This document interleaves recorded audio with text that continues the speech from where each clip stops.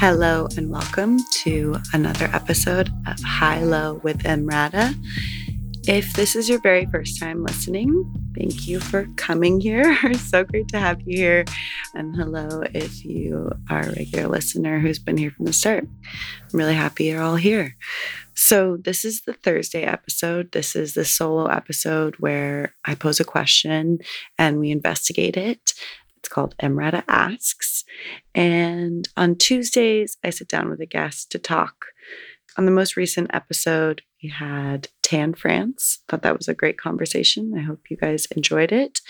And I also do a third episode every week called Talk Back. That's a subscription episode where I hear from all of you. If you go to highlow.fm, you submit your voice notes. I use them and open up the conversation a bit. It's really nice. So subscribe to the show on Apple Podcasts or at highlow.fm to listen to that special episode every Thursday. You'll hear some of your own voice notes in today's episode, actually. If you want to tell me what you think about this episode, go to highlow.fm to send me your messages, and I will incorporate them in the subscription episode or in next week's solo Thursday Emrata Asks episode. So on today's episode of Emrata Asks, I am asking, what is imposter syndrome and how can we overcome it? All right, let's get into it. Stay tuned for more High Low with Emrata.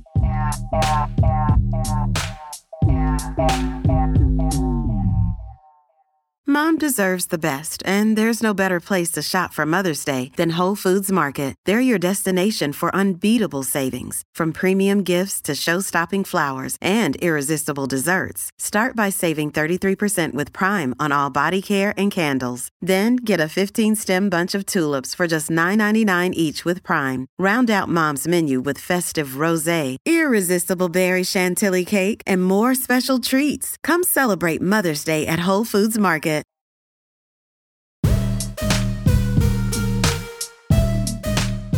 Welcome back to High Low with Emrata.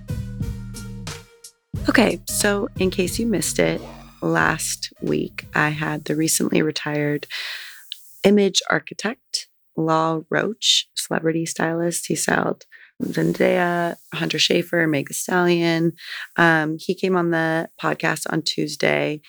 And I heard from a lot of you that you found it really fascinating that Law didn't even know what a stylist was, or that being a celebrity stylist was a job when he first started, and that he just knew he wanted to do it.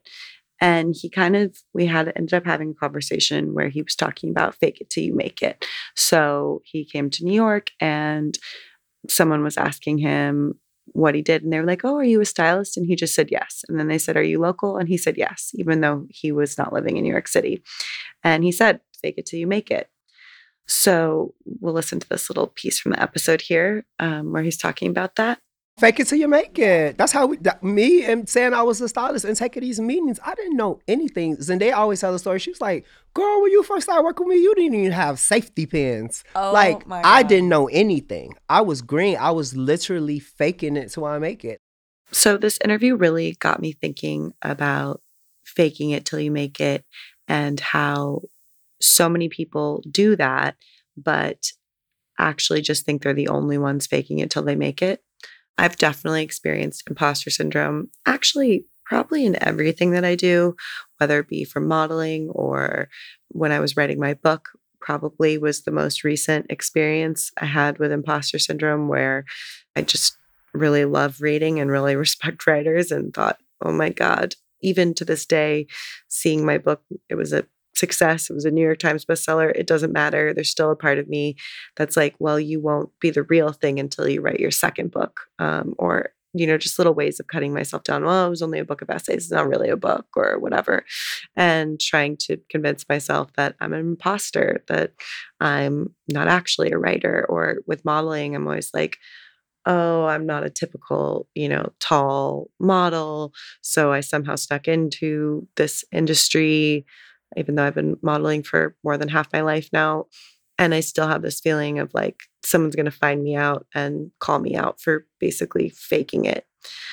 So I just started thinking about that and then talking about it with some of my friends and realizing that so many of us have it, and that actually a ton of really successful people have it. People that you would think they're the epitome of a writer, or they're the ultimate example of a fine actor, or of a successful business person, and they have imposter syndrome. So I wanted to get into this kind of thing that seems to be really rampant, but yet makes us feel so alone and like we're faking it.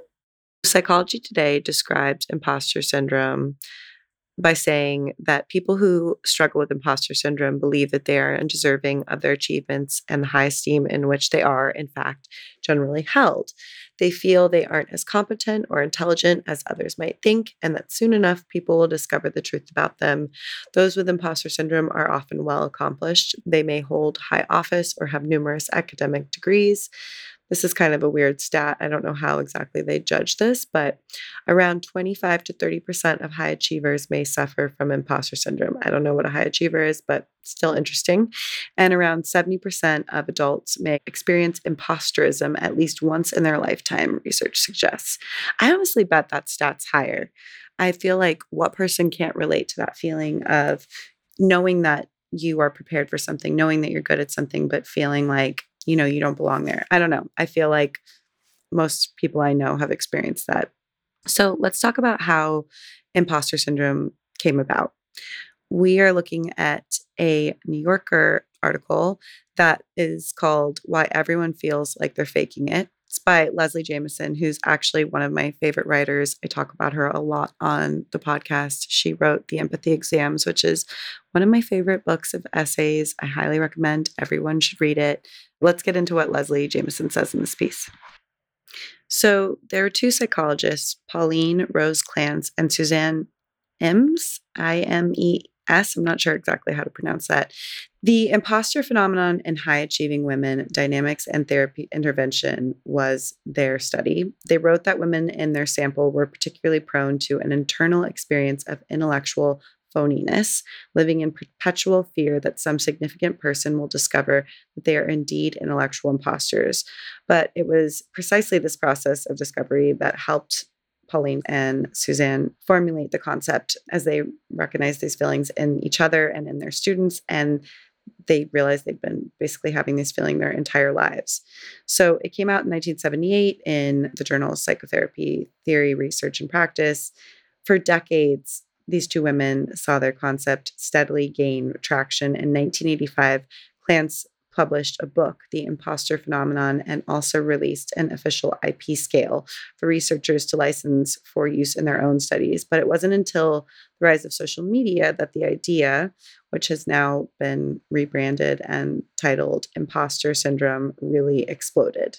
So obviously, these two women felt like this was a really heavily female experience, or maybe specifically female experience. So I want to talk a little bit about this and ask the question, are women actually more affected by imposter syndrome?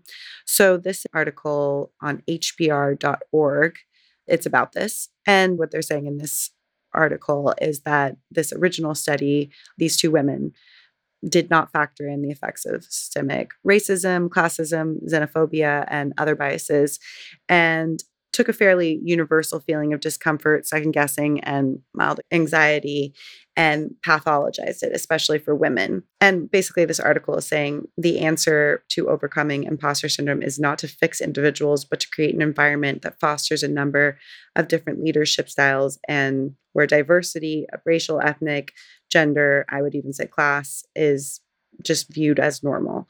And I think this was something that Law was touching on too. We didn't necessarily speak specifically about race and faking it, but I do think that obviously all of those things play a part in why people experience imposter syndrome.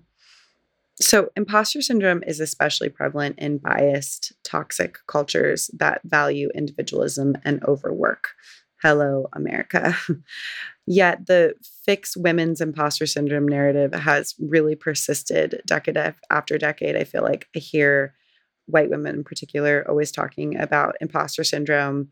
And I think there's also something to be said to the fact that women who are in very close proximity to power, because they are white women, have that kind of feeling of there's just this nagging thing that like doesn't let me be quite like these evil, shitty men.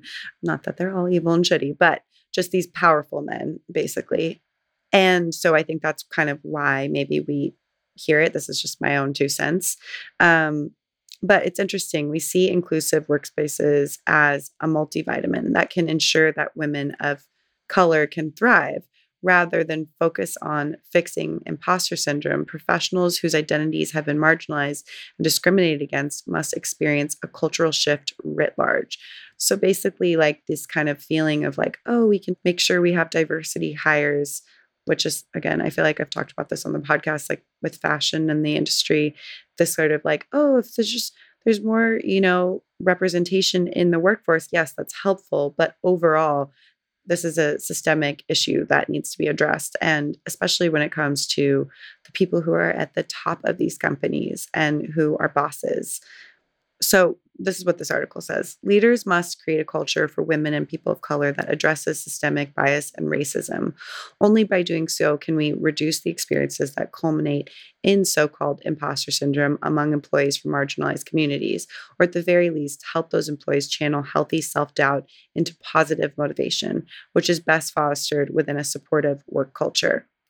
And then maybe we could stop misdiagnosing women with imposter syndrome once and for all. I like this article. It's very sassy.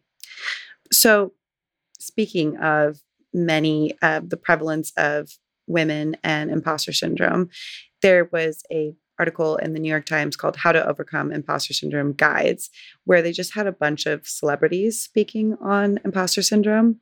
Maya Angelou, she's a prize-winning author, once said after publishing her 11th book that every time she wrote another one, she'd think to herself, uh-oh, they're going to find out now I've run a game on everybody.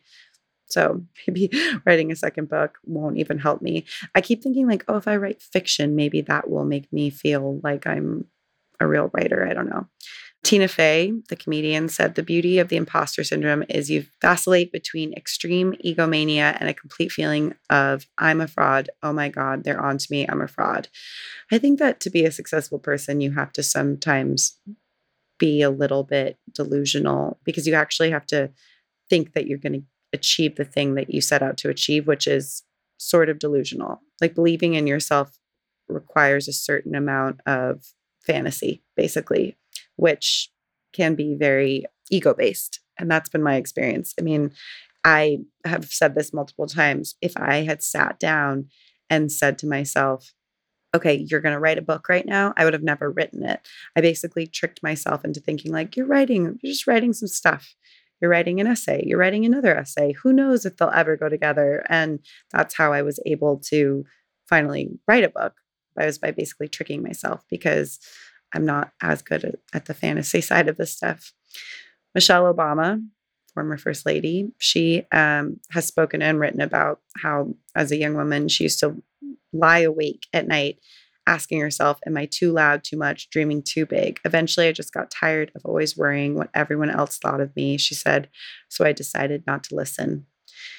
It's interesting the kind of way that I feel like these women are describing imposter syndrome going hand in hand with this kind of delusion and, the confidence and the belief that you can do things, even the sort of opposition to imposter syndrome, right? The voice inside you that says, no, you can do it.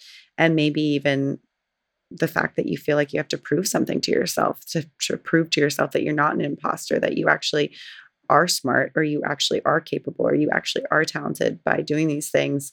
Maybe you have a little bit more of that drive if you are scared of imposter syndrome.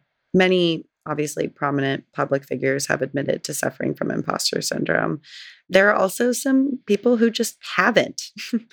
This is a conversation between Quinta Brunson, who was on Oprah's Super Soul podcast. And Oprah was just like, I've never heard of this term and I had to look it up. I think it's really cool.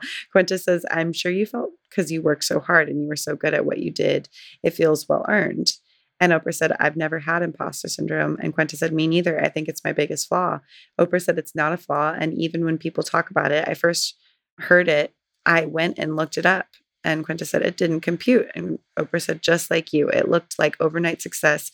But this has been coming since the first dance recital. I like that. So obviously there's different roads to success.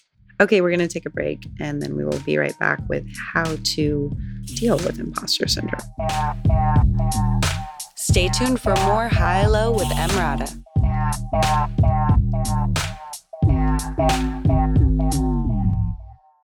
Hey, it's Ryan Reynolds, and I'm here with Keith, co-star of my upcoming film, If, only in theaters May 17th. Do you want to tell people the big news? All right, I'll do it. Sign up now and you'll get unlimited for $15 a month and 6 months of Paramount Plus Essential Plan on us. MintMobile.com/switch. Upfront payment of $45 equivalent to $15 per month. Unlimited over 40 gigabytes per month. Face lower speeds. Videos at 480p. Active Mint customers by 531.24 get 6 months of Paramount Plus Essential Plan. Auto renews after 6 months. Offer ends May 31st, 2024. Separate Paramount Plus registration required. Terms and conditions apply if rated PG.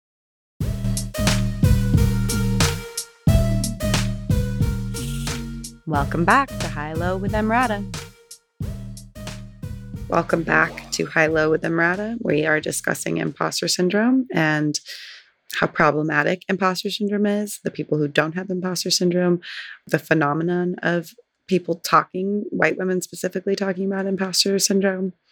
So now that we've defined this problem and this thing that a lot of people feel they are suffering from, I want to find some strategies to help us deal with the issue head on.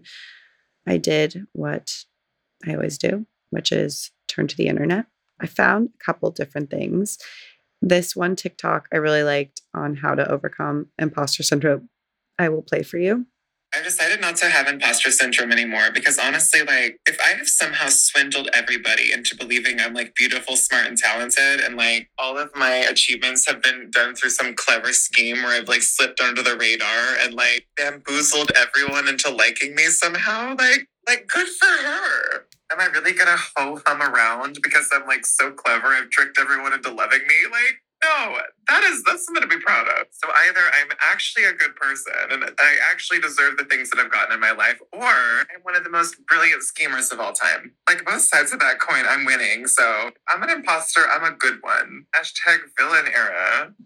That is from Quinn L. Bishop, and I love that. I think it's a really good thing to just be like, actually, if I'm just a really talented swindler imposter, like that's also incredible, and that's an impressive feat on its own. And I kind of feel that maybe I have fooled everyone into whatever, thinking anything about me or having success, and good for me. That's one way to approach imposter syndrome. I like that logic a lot. There's also this New York Times article. It's Working Woman's Handbook Overcoming Imposter Syndrome. I think that what I really like about this, they say there are ways to overcome feeling like an imposter, beginning by recognizing that it's more than just a feeling. So basically identifying what we did in that second article I referenced at the top of the show, where you realize like this is, a response to a culture and to capitalism, where individualism is so valued and overwork is so valued. And also if you're a marginalized person in an environment where, there aren't a lot of people who look like you or you can identify with in positions of power, you're very likely to feel like an imposter. So realizing that it's not just like this gut instinct, that it's a response to a real political issue, basically. And then, they say when suffering from self-doubt, it's easy to think that you're the only one who's ever felt that way, but it's not true, which is partly why I wanted to do this episode. Even the most successful, powerful, and accomplished women and men, too, have been unsure of themselves at one point or another. I'm excited to hear from all of you about this episode and hear about your experiences with imposter syndrome and like who surprised you. I feel like there's been moments in my life where there's been someone where I've really looked up to them or thought they were super, super good at something. And then they tell me that they're faking it and that they feel like they're going to be found out. I'm sorry for them, but it's been an experience where I'm like, holy shit, everyone is feeling this one way or another one. Here's another article from HBR.org. They recommend just like recognizing imposter feelings when they emerge and basically identifying them, being really aware of your thoughts. And that's always the first step to any change. This is something I've learned in therapy, recognizing your thought patterns and being able to say like, okay, no, this is what I'm doing. This is why my brain is doing this. And then rewriting your mental programs. Instead of telling yourself that people are going to find you out or that you don't deserve success, remind yourself that it's normal not to know everything and that you're learning and that you will find out more as you progress. That's how I feel with this podcast. I don't know shit about podcasting and radio. I mean, I listened to NPR growing up, but that's different. And I'm okay. I'm learning to be okay with the fact that it will be imperfect sometimes. They also recommend talking about your feelings, always great advice, relating to others who feel like have the same kind of feelings of self-doubt. It's always better to have, obviously, open dialogue rather than have those kind of negative inner thoughts that just fester and grow. Considering the context, I feel like we went over that one, but I think that there are times where you're going to feel out of your depth, and self-doubt can be a super normal reaction to those moments. But there will also probably be a million times where you're not out of your depth and you totally can handle it. If you catch yourself thinking that you're useless, reframe it and sort of say to yourself, the fact that I feel useless right now does not mean that I really am, or that I usually am. Maybe that's not the right language, but definitely that you aren't actually useless. And then also reframing failure as a learning opportunity. This one's really hard for me. I wonder if you guys relate to this. I have a hard time when I fail, like thinking about it as a moment to grow. I can once I reflect on it, but I usually continually beat myself up for my failures rather than thinking of them as lessons. And I think that is really critical. Be kind to yourself. Again, sounds great. That's really, really hard. Reminding yourself, though, that you are allowed to make small mistakes and forgiving yourself and just like being nice to yourself like you would a friend who makes a mistake. And also remembering to reward yourself and celebrate the things that you get right. Because I think you get so used to like maybe getting things right or doing things right, you never even think, oh my God, wow, I did this thing. They recommend seeking support. I think that's huge. Everyone needs help. Recognize that you can seek assistance, that you don't have to do everything alone. I think this is really great. I have in my life learned to turn to people who maybe know more about a thing than I do. And my big thing that I really believe as I've gotten older is that there aren't really stupid people. There are just people who are afraid to ask and learn. And I think the smarter the person, the more questions they ask and the more they are not embarrassed of asking questions. I always think it's a sign of intelligence when people know to turn to other people for answers and for information. I think the main thing that I really like advice-wise is just realizing that we're all maybe experiencing imposter syndrome, that people on all different levels in different stages of their life or their careers are faking it till they make it. The more I read about imposter syndrome, the more I see the connection and relationship to confidence and overall self-esteem, and actually how it can sometimes be a weird motivator. I think imposter syndrome weirdly has been for me in my life. So in some ways it's a blessing. And then in other ways it's an awful curse where, it just develops this environment that's devoid of confidence, internal environment. But I think that, look at Oprah. I'd rather be Oprah. I would rather not slip down that toxic cycle of trying to prove something to myself and then feeling really bad about myself, and just be Oprah. I also think just so important to think about the cultural context of these things and remind yourself why you might be having this experience, this sensation. I'm very curious to hear from all of you. I found a list of books. I know y'all really want my book recommendations. I keep hearing that. I found a list on positivepsychology.com of books on the topic of imposter syndrome. I do recommend, first and foremost, this Leslie Jamison piece in The New Yorker. Just if you are curious, I think she does a really interesting job describing these women. But some other ones that are on this list that I haven't read but sound cool: The Imposter Phenomenon. There's also just advice ones: Feeling Good, The New Mood Therapy, The Gifts of Imperfection, Educated, a memoir, The Diversity Advantage, Fixing Gender Inequality at the Workplace, The Imposter Cure, Escape the Mind Trap of Imposter Syndrome. Highly recommend diving in a little bit more. I might order some of these myself. So thank you all for listening. I'm hoping you all have thoughts on this topic and I want to hear them. Again, I do a third episode every week, Talk Back. It's a subscription episode. I take your voice notes and messages and play them on the show and then answer your questions and respond to them. And sometimes I get some of you on the phone for a chat too. So definitely go to highlow.fm, submit your voice note, talk about your experience with imposter syndrome. Is there anything that I said on this that you agree with, disagree with, or would like to add to? I'd love to hear it. Let's continue the conversation. Go to highlow.fm to send your thoughts on what we've talked about today. Subscribe to the show on Apple Podcasts or at highlow.fm to listen every Thursday to that episode. Thank you so much. We are back next week on Tuesday with a guest episode I'm very excited about, and I'll see you then. Have a great weekend.